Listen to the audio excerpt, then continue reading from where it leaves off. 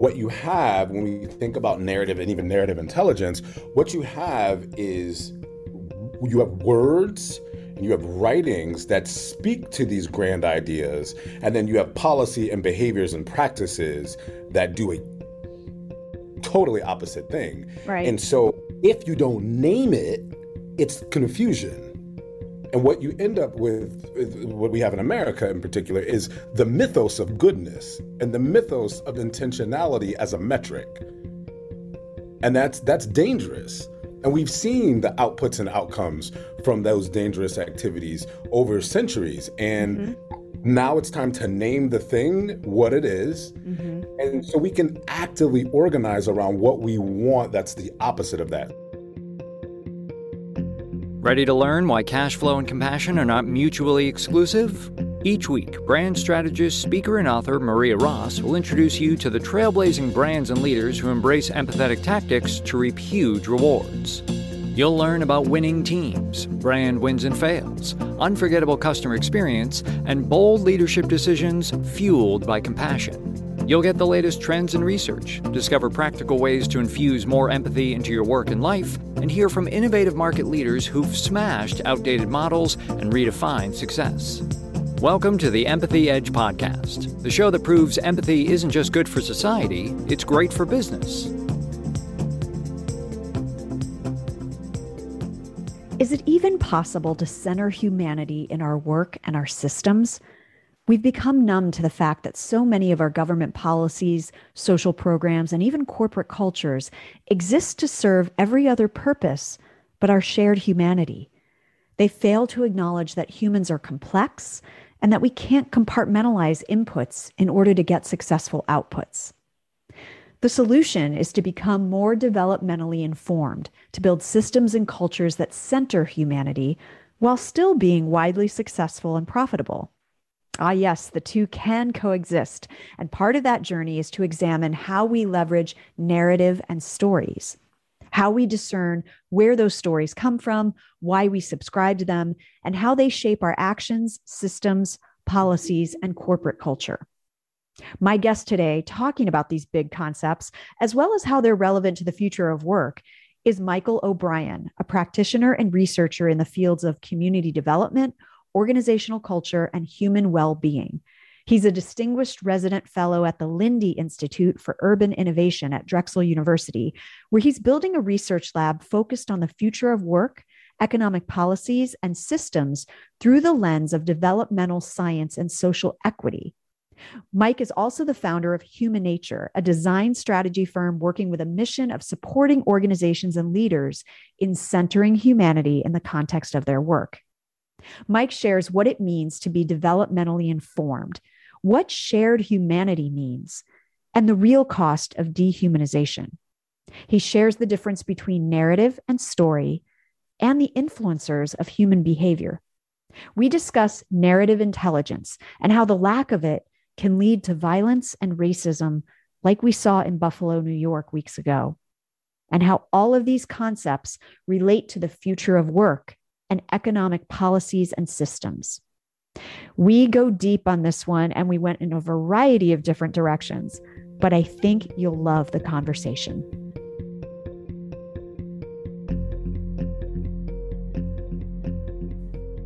Let's get connected.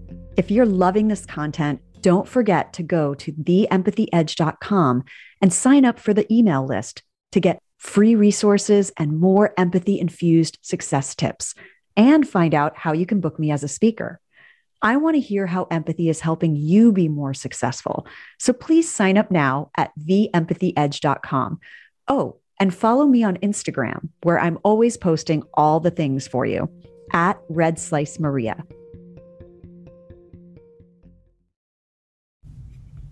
I have been looking forward to this talk with Mike O'Brien for weeks now. Welcome to the Empathy Edge podcast. Oh, thank you so much. What a gift. What a pleasure. And I want to share with folks how you came on my radar, because I was introduced to you through the amazing Heather Hiscox, who's been a guest on this show in the past. I'll link to her past episode in the show notes. But she has a wonderful project of webinars and gatherings called the Possibility Project. And you were a guest speaker on one of those talking about narrative intelligence. Yeah. And, on this show, we talk a lot about social and emotional intelligence. We talk about emotional intelligence. But that was the first time I'd heard that term of narrative intelligence. So I'm really excited to dig into that a little bit. But I want to back us up from that because Sure. as you mentioned before we started recording, so many of these concepts are related. It's a giant Venn diagram. Tell us a little bit about your story and how you got to the work that you're doing around, helping people be more human, be more compassionate, build humanization into the context of their work. Yeah. It's interesting. The term "be more human" just struck me because sometimes I wonder about the gazer, right? And like, is it in? So the frame of my work is like constantly oscillating between like, I want to be more human. Then I'm like, well, wait a minute, I am fully human. And it's this lack of recognition by the things outside of me and some of the things inside of me that are suppressing and denying and distorting how that humanity is viewed, how it gets to emerge, how it is supported, nurtured, the whole nine. So that's just a thought that crossed my mind when you said that. All that being said, how I got here, theater, stories, like I was working in theater, woo! Yeah. I was working in stories as a young person, very fortunate to get theater training very young and very fortunate to do professional theater starting at the age of 14 all the way to 18 and being situated in the experiences of others, like the methodologies that were being used in a lot of the theater projects that I was a part of centered other people's experiences and voices and stories and the impacts that these things would have on them. And so that was a huge part of the work and a huge manner of practicing curiosity, right? Like I got to practice curiosity. Right. Well, you get to be other people too through, I found those were my earliest lessons on empathy, was empathizing with a character who maybe was completely not like you. Yeah, absolutely. And finding ways where you're, again, touching aspects of your humanity and their humanity that you might not be able to understand. So it's that compassionate interrogation piece, right? Ruth Langmore, I was watching Ozark recently, and like Ruth Langmore is such a fascinating character because I grew up very poor as well.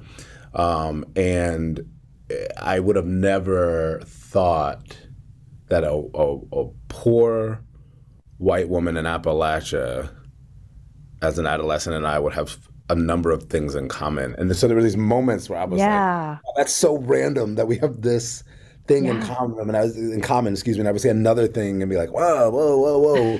And it was great. It was another reminder of like humanity is complex and so layered.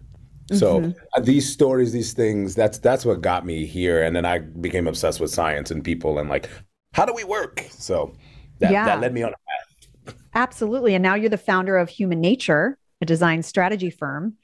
And you are, as we read in the intro, you're supporting organizations and leaders in centering humanity in the context of their work.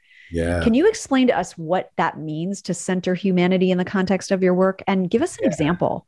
Sure. Yeah. So short answer, organizations are typically organized and socialized to center everything else outside of the humanity of their stakeholders, be they internal or external. So we center the funders, we center the outputs, the outcomes, we center the timelines, the bureaucracy, the constraints, the politics of the day. I mean, we center everything else. All of it. And then later on, we're like, I need these really human-centered outcomes, but I have no inputs and resources. And like what we're experiencing now, like, why are my people leaving? We're doing so well. Everyone's performing. I don't understand, Yeah. And folks are like, you know what? My humanity matters more than this check. So I'd rather go drive for Uber and take a pay cut, but the return in value of these other things that we could put valuation to that are outside of finances, really does matter. And that is a huge part of the work. That is a huge part of what we help people understand. But that's the Great Resignation in a nutshell, right? It is people claiming their humanity back and going, no. Yeah. Not for a check. Yeah. Not for a So check. how do you help them center humanity? Like what does that look like? What's a before and after? Great question. So, in terms of what does it look like in general, it looks like people having to learn what I like to call the mechanics of our humanity, right? I'm not here to make you, or our firm's not here to make you an expert in human development, but what we are here to do is help you get the right corners on the puzzle of what it is, right? And so from that context, we use frames. I'm a systems guy.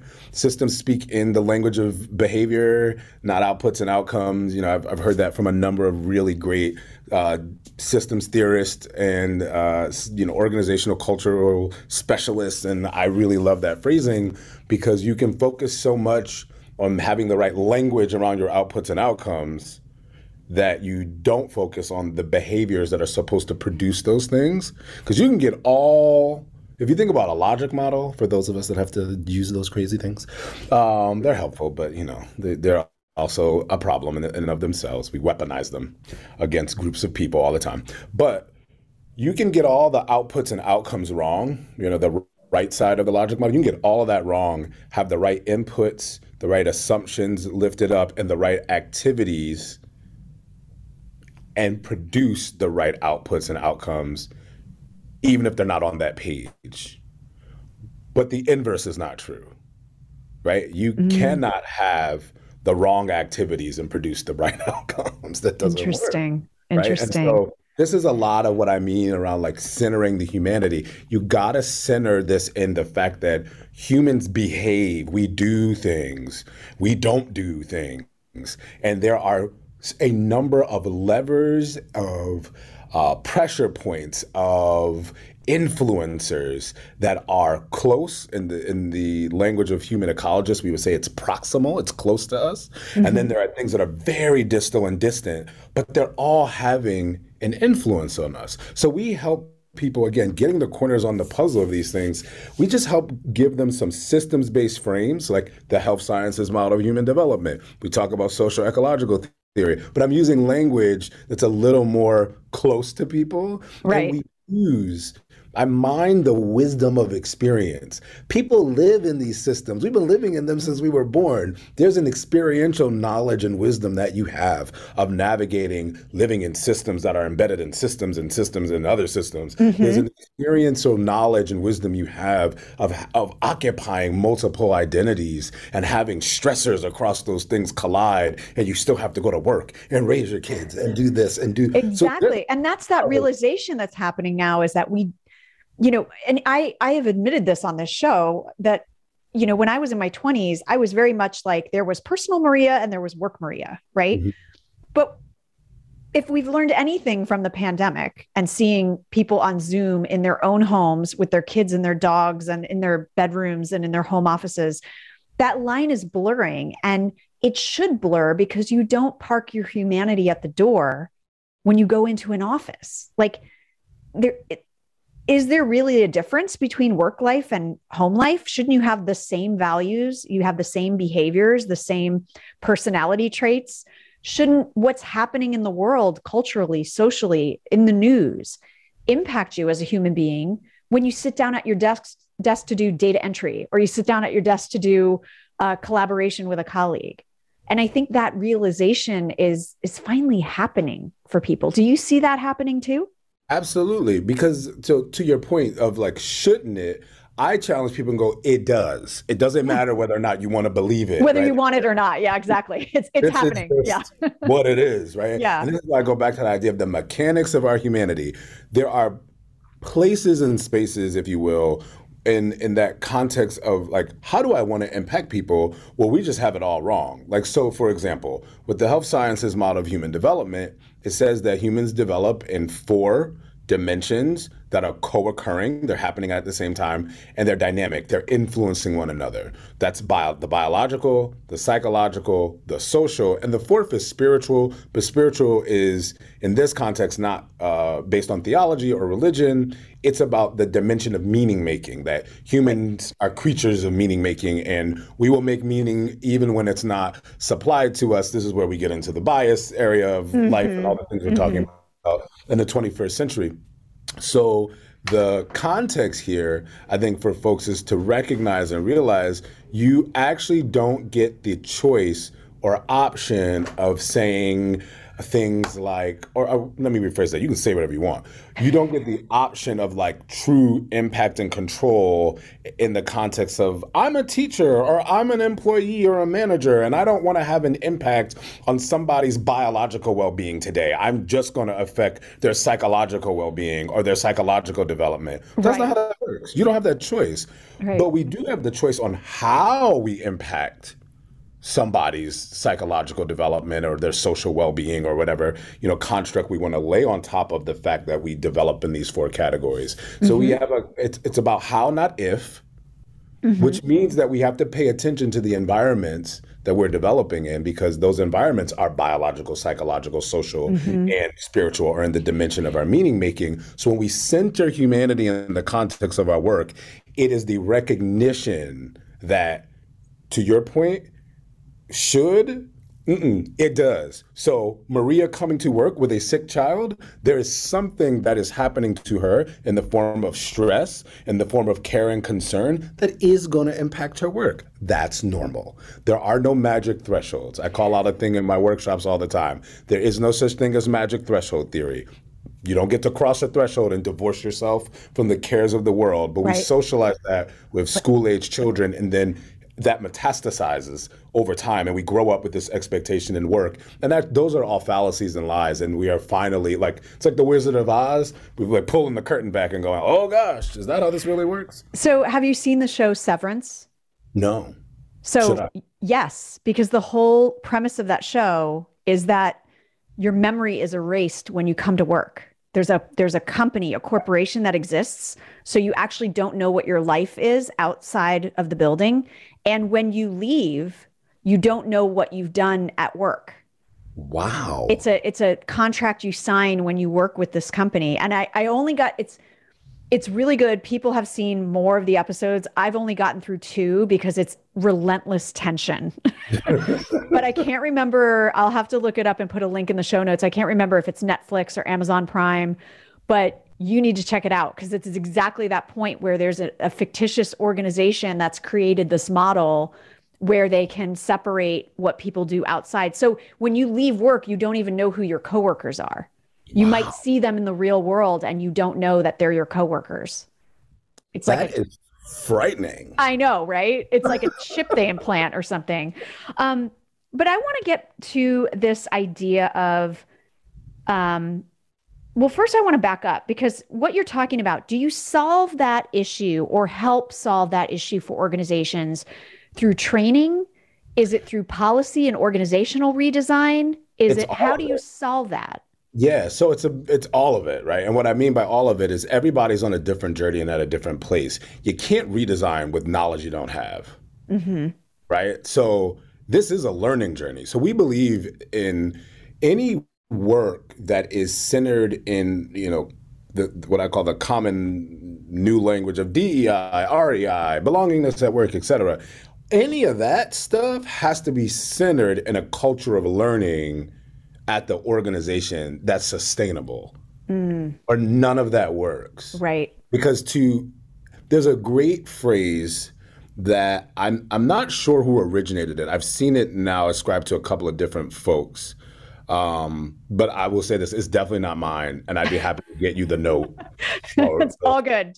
I'm finding most of the quotes that we take for granted from people are actually falsely ascribed to those famous people. Yeah.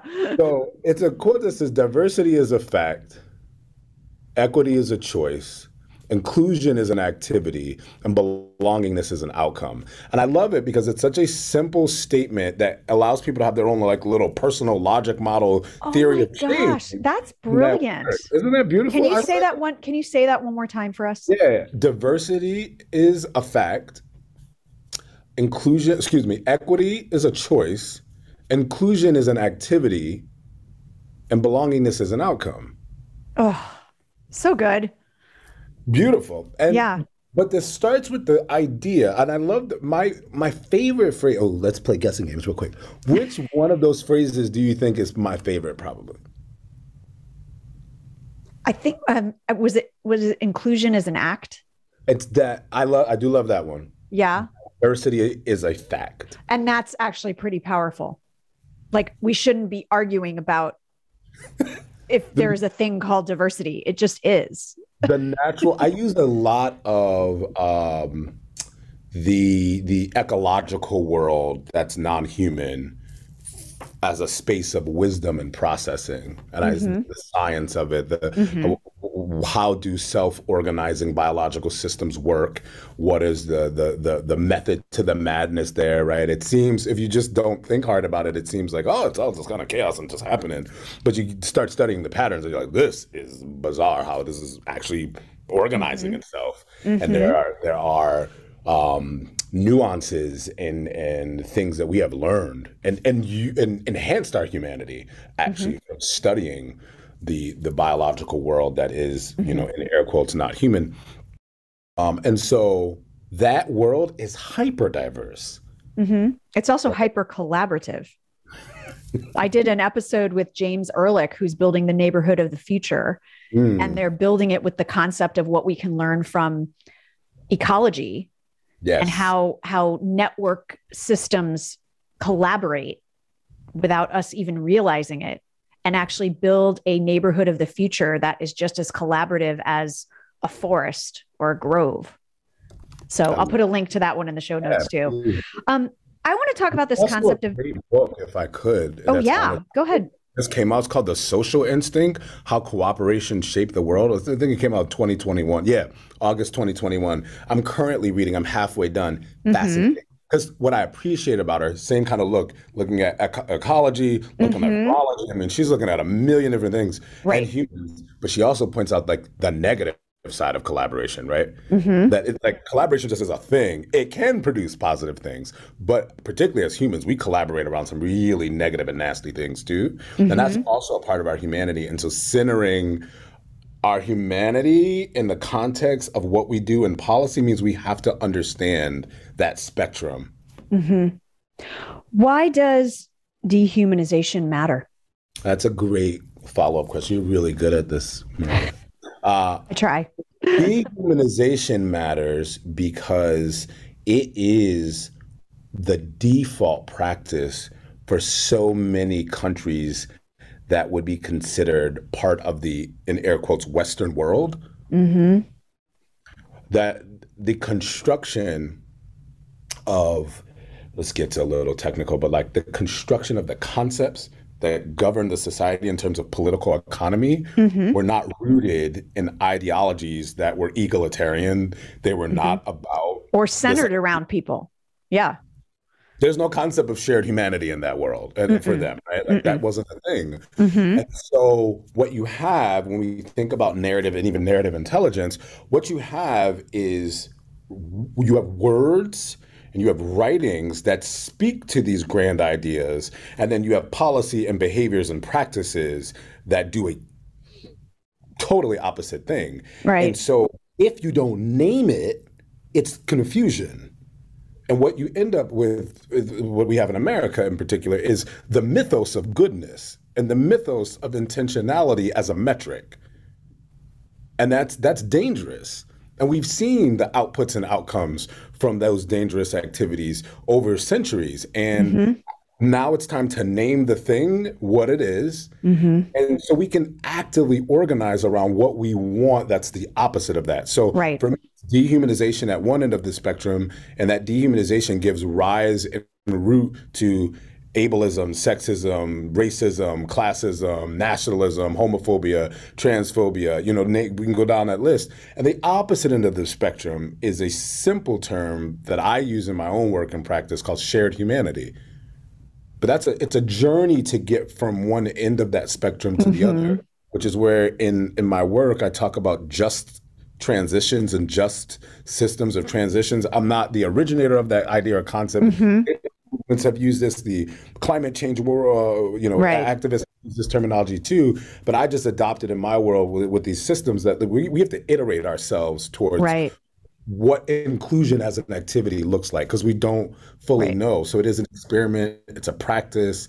And that's to your point around what do we do? What does it look like? Well, we got to learn some things. Then we have to design with intentionality, understanding that dehumanization's at the root. It's dehumanizing to have to see yourself as a worker and not a human. And therefore, the stresses of the day, if they impact your productivity, shame on you. That's dehumanizing.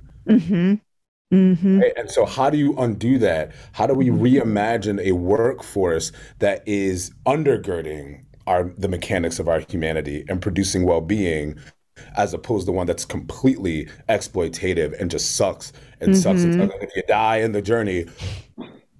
Well, and I think, in your honor. I think what's so exciting to me and why I wrote the book was that there are so many organizations and leaders that are adopting that lens, and they're still succeeding. We've had this binary that if you are going to center around humanity, that means you're a nonprofit and you're not really making any money, or that means that you're not going to be as competitive as another organization. And we've got so many bold leaders and organizations, and it sounds like the organizations that you work with as well, that are like, no, we can, my mantra for this show is that cash flow, creativity, and compassion are not mutually exclusive. Absolutely. And I think those leaders and organizations that are doing the work of centering humanity in their models and in their processes and in their systems, they still want success. They're not settling. They still want to thrive. They still want to add value. They still want to make money. And they can. It's a false choice we've given ourselves that it has to be one or the other. Absolutely. And I think the other thing is there are examples around the globe. Totally. This not working this way, or things not working the way it does in America, and people still making money and being productive. Germany has been working with a 20-hour work week probably as long as we've been writing think papers about it at this point, right? Like, maybe even longer, if I'm remembering some of the documents I've read. And their productivity is not down. You know what I mean? Look at all the countries that provide maternal leave and family leave and all of that. And they're industrialized countries. Like, they're producing, they have GDP. They're doing the things, right? So I want to talk about, in this concept of dehumanization mattering, this idea of what it means to be, you talk about what it means to be developmentally informed. And that's where we're going to dive down to the concept that caught my attention, which is narrative intelligence. But what does it mean to be developmentally informed, and why does it matter? Yeah, so I love that we're, going down this route, because in a world, thinking back to that concept of political economy and the way that society gets structured and the way that culture works, right? So I like to think about policy in two buckets of categories. One is formal policy. So these are things that are legislated or written down. They're in a handbook. They're ratified and agreed upon. Even if you deny me the things that are there, there's some body or group of people that I can go to and yell and be like, you didn't give me the thing, and here's the thing. And I can that, right. Informal policy is trickier, and where a lot of the nuance of our demise, I think, as a country is really nestled. And these are the things that are not legislated nor written down, but are practiced so regularly that if you took an academic approach through research, you could codify and call a thing and stand it up with data. So as an example, unequal pay for women. That's not legislated or written down in any group. It's not in a handbook. But we got decades of data, and people get to still act like, I didn't know. Oh my God. It's implicit bias, right? And so even the way we're organizing the stories around DEI and sharing the science around social cognitive bias, someone said once recently, and it was interesting because they reversed it by the end after I explained this whole thing to them. They were like, oh, Michael, that's a jarring statement. But what I say is there's a lot of snake oil salespeople in this DEI work. And it's messy. And I'm on a rampage like, no, no, no, no, no. We're going to clean this up. This is hard. Everything's not implicit bias and everything's not explicit bias. A lot of things are somewhere in the middle and you got this thing popping off with this mechanism. It's being human is complex, but we don't realize the easy pathways out that we are giving very powerful institutions, that we are giving people that might not even be powerful, but want to actively engage in hateful activities and harmful things against other people. We're giving them an easy out by being like, oh, it was implicit, but I just didn't know. No, you did know. You were aware. Yeah. You were aware you didn't want to hire those Black people. You were aware you didn't want to let the mothers have time off. You knew you paid that woman less than her colleague. Like you knew that. Right. Oh my gosh. But don't get me wrong. Some things can be, you can see it and not see it. That is of course. Or you could just accept that that's the way it is. Right. Sure. Without thinking about it. And so what does that mean in terms of developmentally informed? Does it mean that you understand that you sort of can't unsee those things once you see them? So what it means is that policy exists in these two places, right? And we have to, going back to the root of dehumanization, right? We're rooted in that space and we're socialized to it. The metaphor I'll give you is like, a fish doesn't know it's out of water. Excuse me, it's in water till it's out of water. Right. The water's just there. You're just in it. You're just doing your thing, right? And that's where we're at. So to become developmentally informed means that you're taking a step back to go, I don't understand fully what it means to think about the well-being of all of the residents of this country in the context of policymaking, be it formal or informal. And that or the employees of this organization. Right. Or the members of this group. The people on my block, right? Like the parents at my school. And if I don't intentionally and purposefully engage in a learning journey, both of the experiences of the people that are here, but also from the end of, going back to my own language, the mechanics of our humanity, I will probably end up making lots of mistakes in crafting policy, procedures, and practices, even with my good heart and my great intentions. This is why, I call it the mythos of goodness and the mythos of good intention and their inappropriateness as metrics. Right.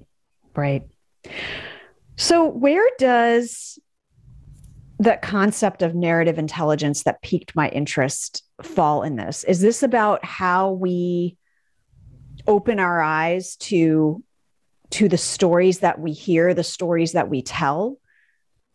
Talk to us a little bit about that and how that fits into what you're talking about. So I'm going to give you a couple of major buckets. It might feel like a fire hose to folks, but I'm going to try to keep it like, here's a thing, here's a thing, here's a thing. This is about digging in over time. So let's take the idea, and I'm trying to string things along for people and scaffold this through the whole conversation. Hopefully folks are picking that part up. When we think about being developmentally informed in the context of the recognition that dehumanization is a thing, we have to also consider that over the last 20 to 30 years, we've learned a lot about human beings. Technology has afforded us the opportunity to do all kinds of interdisciplinary research, observing brains in real time. I mean, there's just so much we can do that wasn't available 100 years ago. So we're fighting a narrative fight around what it means to be human. Yes. And it's not, we're not doing a good job with the science that we have that we can stand on and go, no, you don't get options there, actually. That's not what that doesn't need to be an argument, actually. From a policy standpoint, that's just a fact. Right? But the narrative fight is over facts right now, which is a little bizarre, but it's okay because we're human and we're figuring it out. So in this context of being developmentally informed and thinking about adolescence, biology says that adolescence now ends at the earliest between the ages of 24 and 26. There are a number of policies across a number of sectors that are completely inappropriate developmentally. I'll spare us going down the rabbit hole and naming all of them, but I think people probably have some that are coming to mind. But our expectation management, the stories we tell ourselves about 18 to 26-year-olds is going to have to dramatically shift. Yes. And so in that context, narrative intelligence would allow us to interrogate what stories have formed our larger thoughts and opinions, the narratives that we believe about 18 to 26-year-olds. Mm-hmm. So one of the things that we should also do really quickly is differentiate between a story and a narrative. A narrative is about a big idea, big concepts, values, ways of understanding and seeing seeing something in the world, a particular thing or concept, large groups of people even. A story is a particular instance of a situation or a thing that backs the narrative up. So a fantastic metaphor I read online was using a string of pearls and a necklace as the example, and saying that a story is an individual pearl on the necklace. The whole necklace is the narrative. Right. So when you think about something like the American dream, there are a ton of stories. That's the narrative. Yeah. Right. And Oprah is a story there. And, pick whatever migrant from whatever country. Yeah, Ellis Island is the story there. Yeah, all of it. So all of that is playing a role in how we understand and believe and work with the American dream in this country.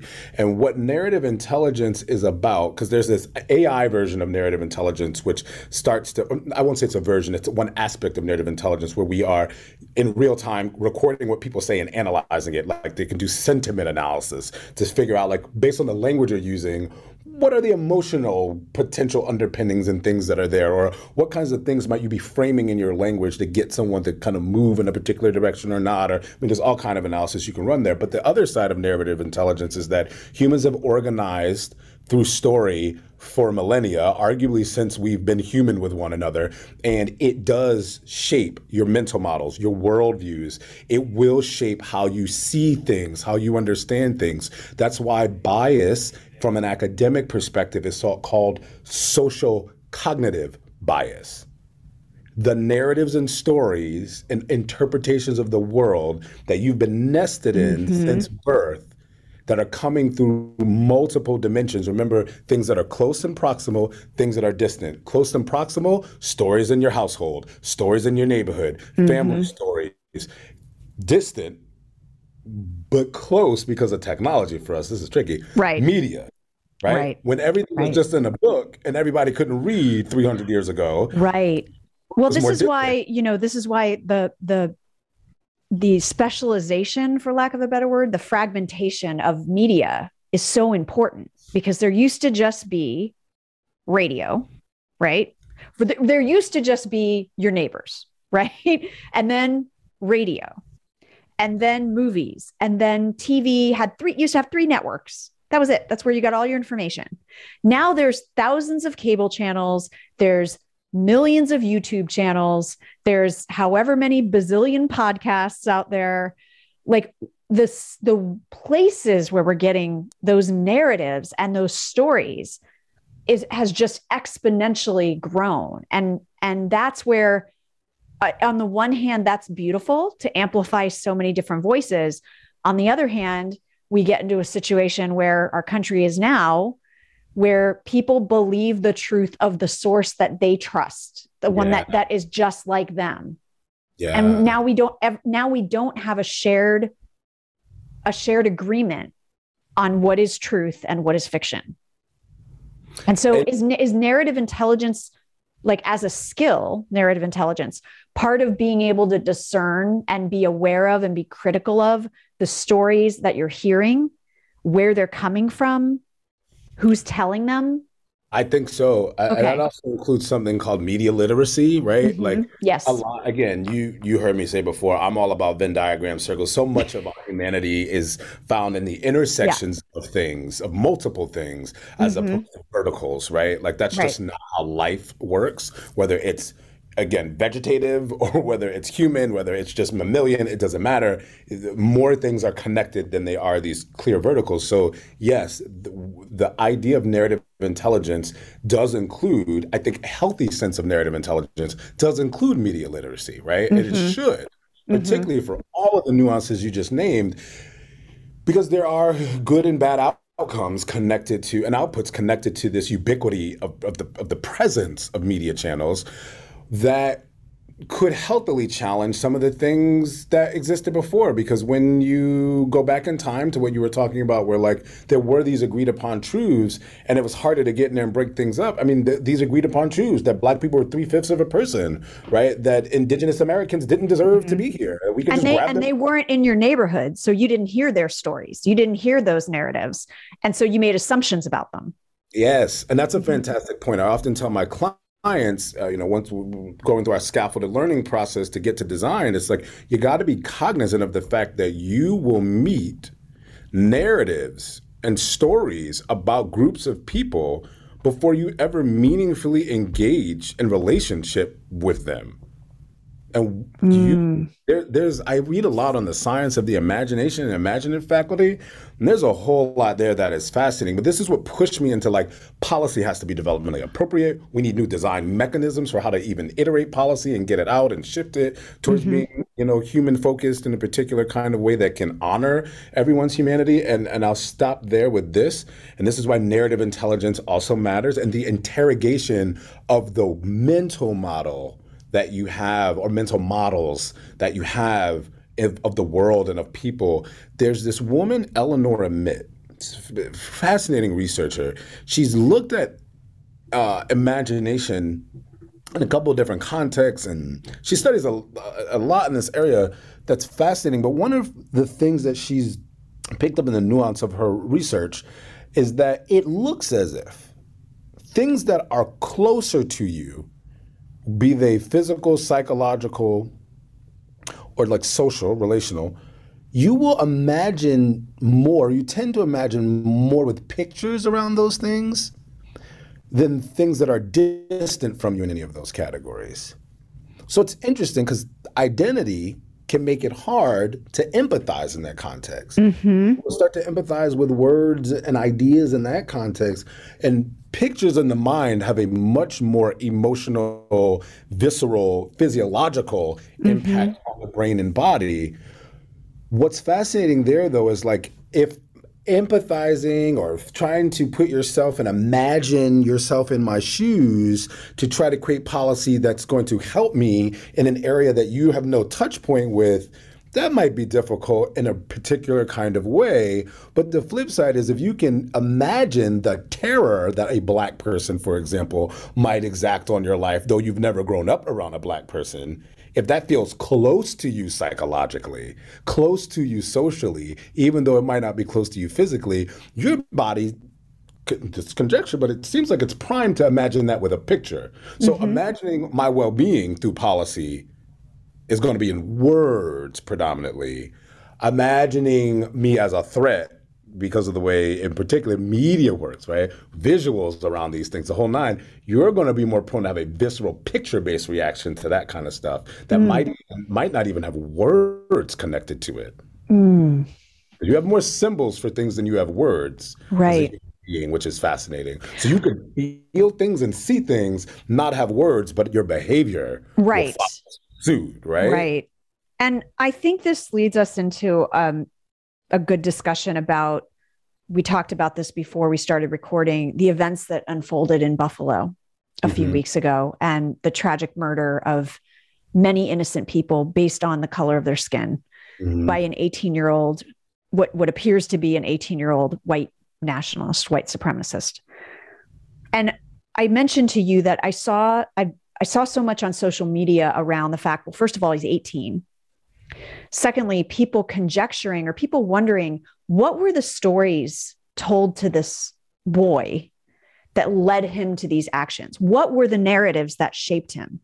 And as a mom of an 8-year-old, understanding how easy it is to shape your children with narratives. It can take a minute to teach love or hate with an answer to a question.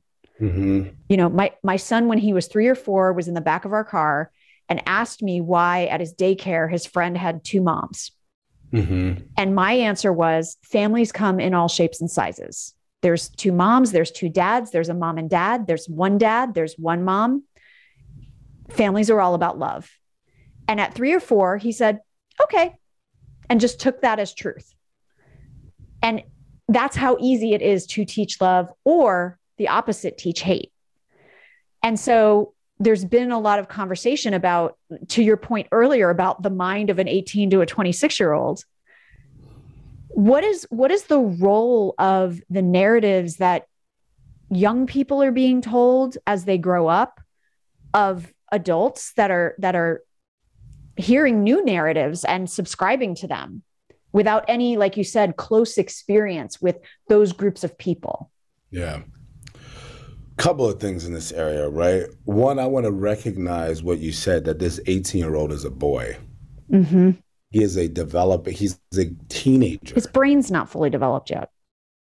As much as these young Black and brown boys, right, and young girls, or these young folks even, right, not to even overgenderize everybody, but these young folks who are of color, who are typically ascribed adulthood very early, like 16, right? I think about Khalif, is his name Khalif Browder out of New York, who,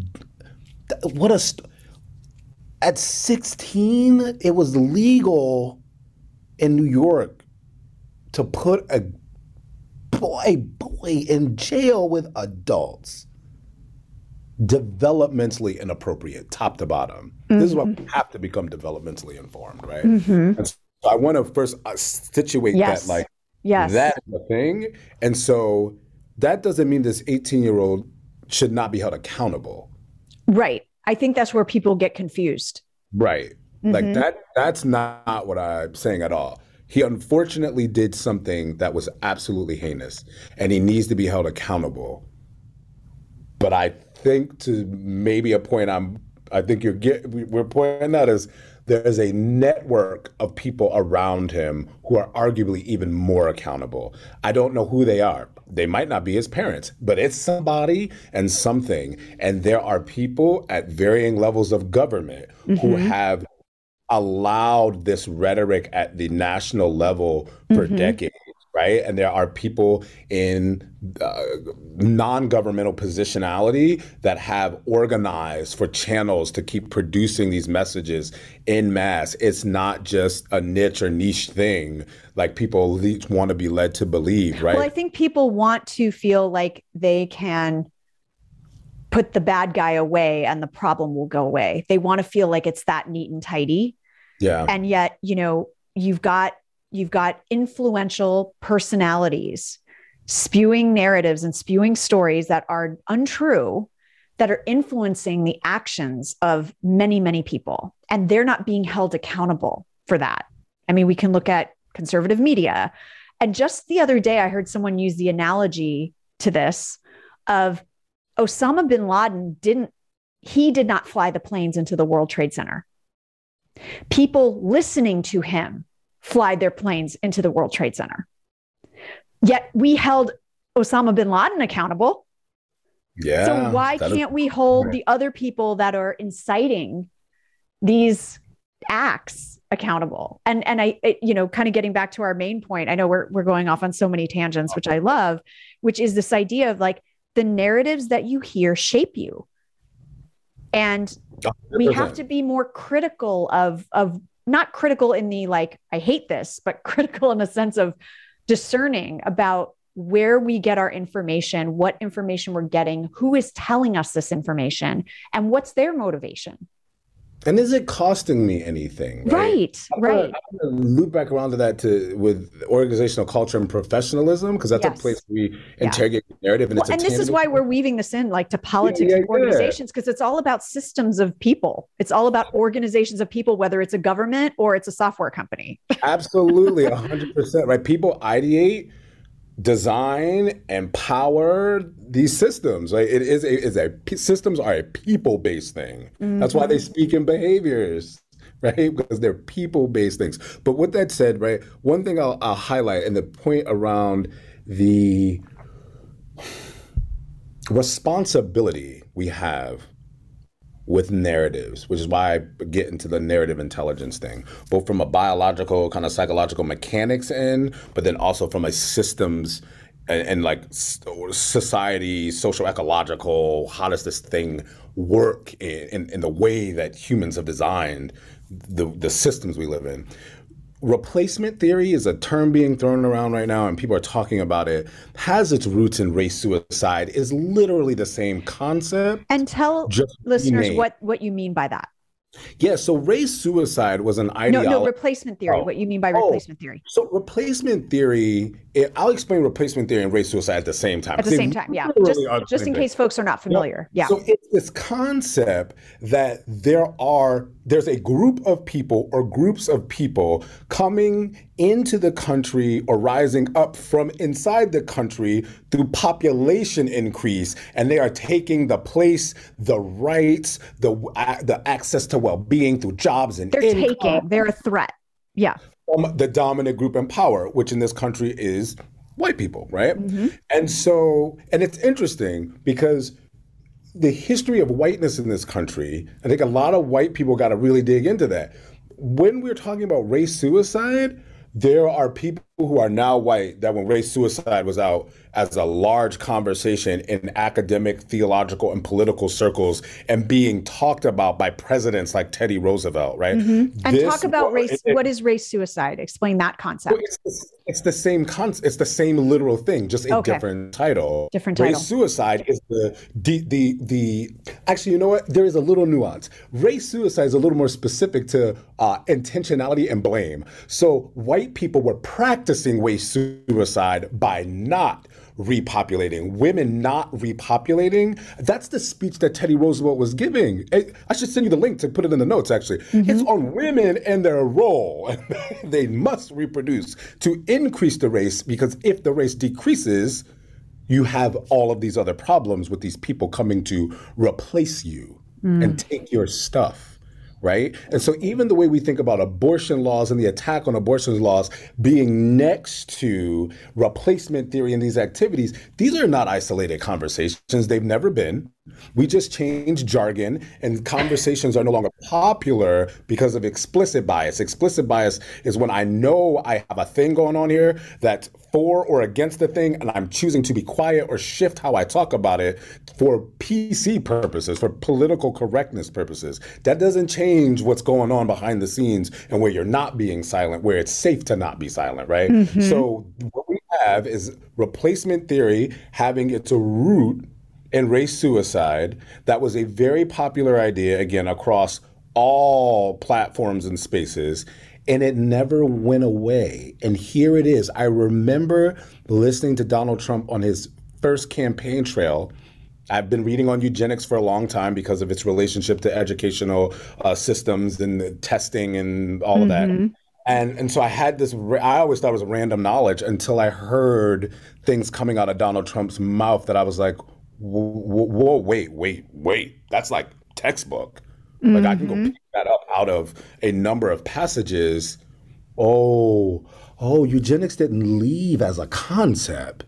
Those beliefs, the cultural underpinnings, those narratives are not gone. And I started to think about the way that they talk about Mexicans in labor. I spent a lot of time working with, well, I would say a lot. I spent on and off 40 years working with migrant farm working children in Florida and getting to know their parents through a great program down there called In Familia. This is in Homestead, Florida, in the Everglades.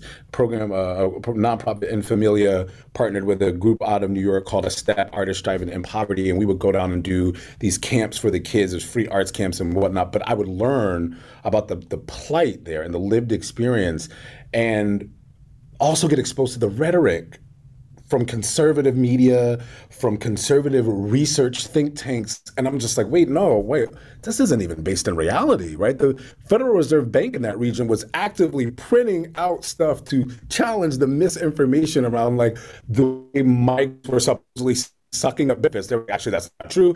Here's the data, right? So here I am like in this world, like what is happening? And again, in here looping back around, you hear this rhetoric, you see it lining up, and it's like, oh, this has been the move since the late 1880s and the beginnings of economics as a discipline, Right. in academic study. Oh boy, so much in there.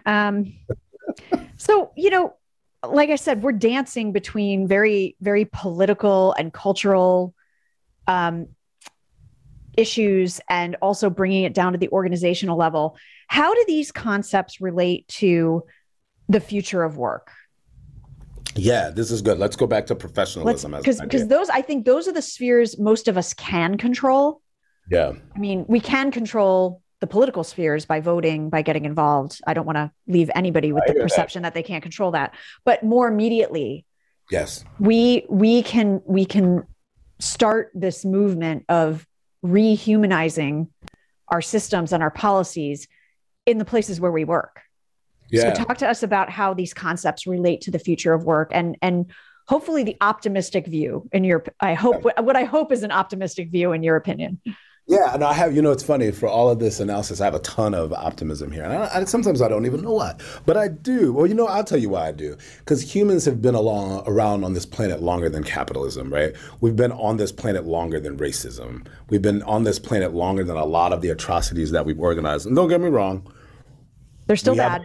Died, right? Like we've been in war. We've been doing war for a long time, right? We're also violent, but we have a beautiful side to us that we could be investing in more and more and more. And so this is about conscious evolution now, right? We have technology that is compounding how fast the species can and does evolve with intentionality. And now with intention, with consciousness, we can be better and quicker, right? And for generations to come, do something that is probably unparalleled in the history of our species, unless, this is us repeating a cycle. Maybe we were more technologically advanced 20,000 years ago and we ruined the world or something, right? Anyway, all that being said, I go back to professionalism. I noted that before. I want to bring it down to something really micro and thinking and stringing together the dehumanization, the narrative intelligence piece, and what we can do. One of the things I do with clients all the time that are interested in, like, how do we shift our hiring practices to be more equitable? How do we think about upward mobility in a more equitable manner? I have people dig into their narratives and beliefs. So narratives, I help people translate a little bit and go like, what's the big idea, big message, big belief here about professionalism? Right? Let's write that for you. Let's write this down. What are the stories that back that up? For you, right? And then I say, where did those things come from? Because none of us are born understanding professionalism. We learned that. Yeah. And so this is a practice of what I call compassionate interrogation. Mm-hmm. We're going to use narrative intelligence to dig into what's there. And this gets into this issue of the nature of implicit bias. If it's implicit, that means that it's unconscious. That means that there's two main things I'll point out here. One, you can't actively just be like, I'm going to know all my biases and list out all my implicit biases. Like it's not possible. Mm-hmm. The flip side of that is, even when you might touch it, it's not going to feel like bias. It's going to feel like something else. Mm-hmm. And it's probably going to feel right. Mm-hmm. And so you're not the idea that you naturally fall into this space of finding all your biases and making what's so interesting about this is the conflict between generations in the workplace as well. So I'm reading so many articles. I mean, I was so hopeful to read all about and research all about what Gen Z is trying to do, millennials are trying to do to change the way we work, to change corporate culture for the better, to make demands that we, Gen X earlier than me, were too afraid to ask for, or just didn't know we could ask for, right? Yeah. And so they are demanding a new kind of workplace, a new kind of culture. They're also changing the rule, well, it's always been done this way, professionalism. I was just reading an article the other day about what is professional communication. Right. Because they're a generation born of text and, email and WhatsApp and whatever. And they are casualizing corporate communications, and it's causing this huge clash. And that's where it's like, okay, sit everybody down. why do you believe that this is more professional writing than this is? Right? When how they're writing is actually how people talk. So that was just one example that popped into my head as you were talking about these things this is what I always talk about in my empathy talks. Workplace culture, professionalism, whatever, is not a law of physics.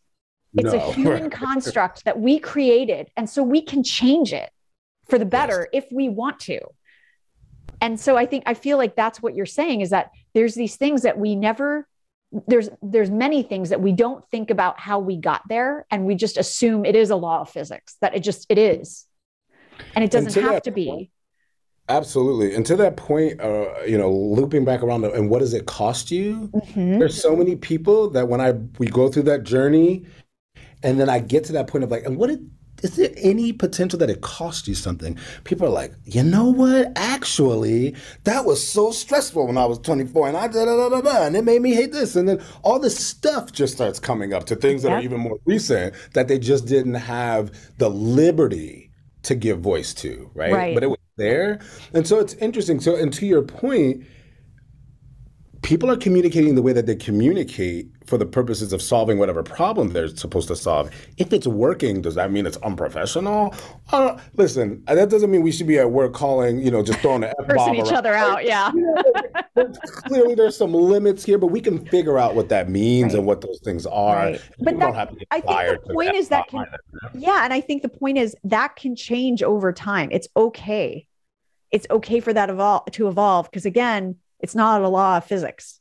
It's a human construct. And into that idea of the human constructs, right?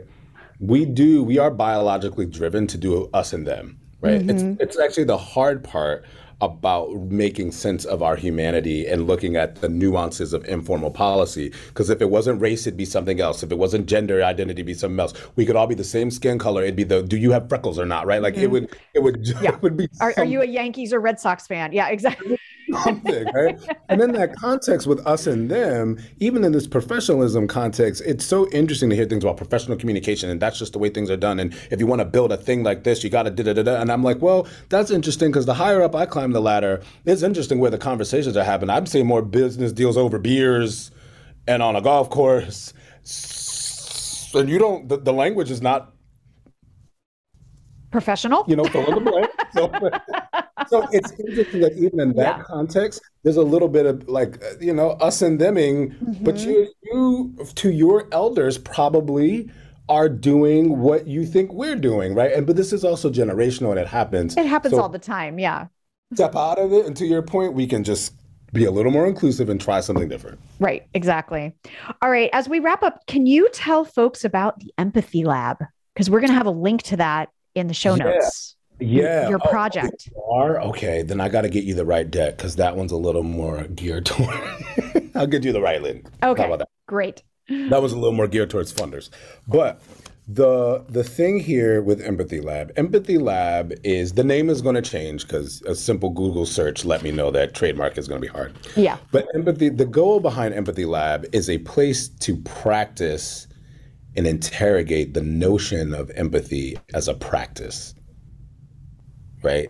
And it's a space to drive meaningful change and to engage in a true change management process that undergirds, whether it's DEI, REI, belongingness at work, whatever language people want to use. It's rooted in this idea of exploring the mechanics of our humanity, exploring a lot of the ideas you heard today, doing practical design work in that space, learning some skills and methodologies that you can take back with you to the workplace to both start the compassionate interrogation journey and the intentional change, the intentional design that's needed to result in belongingness. This is where inclusion is an activity. You gotta do stuff. Yeah, and to get back to, full circle, center humanity in our work. Yeah, I love it. Okay.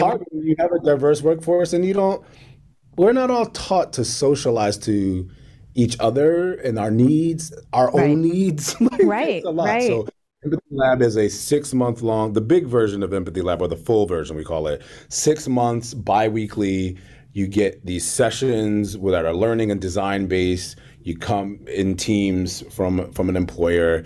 And outside of those sessions, every other time we're not in session, any individual can have office hours with a coach on our team. And then each team gets 6 hours of consulting work afterwards with us. And it's a fun but challenging process. People stay in touch with us. We did the full version, and we still got clients that came out of that, or people that just hit us up. They're like, "What are you up to? That's awesome. Want to learn more?" It's been great. Awesome. And we're doing a small version now too. We'll have a link to that for folks as well. Mike, oh my God, what a great conversation. Thank you for, I could talk to you for, like I always say this to my guests, I could talk to you for 3 more hours, but we're going to have all your links in the show notes. But for folks on the go, where's the best place that they can find out more about this work? Yeah. Human Nature with one N. So HUMANATURE.works. WORKS. Humannature.works. That's our website. I love it. All right, Mike, thank you so much for your time today. Thank you so much. It's a fantastic conversation. Thank you. And thank you everyone for listening to another episode of the Empathy Edge podcast. If you love it, share it, rate and review it. We love those. And until next time, please remember that cash flow, creativity, and compassion are not mutually exclusive. Take care and be kind. Thanks for listening to this episode of The Empathy Edge. If you're enjoying the podcast, please subscribe and leave a review on iTunes or wherever you get your podcasts. And don't forget to share the show with others who want to redefine success and change the game. For more on how empathy makes you and your brand more successful, visit theempathyedge.com. There, you can download a free guide outlining 5 business benefits of empathy and a free sample chapter of Maria's book, The Empathy Edge. Until next time, remember that a more empathetic world starts with you and leads to tremendous success.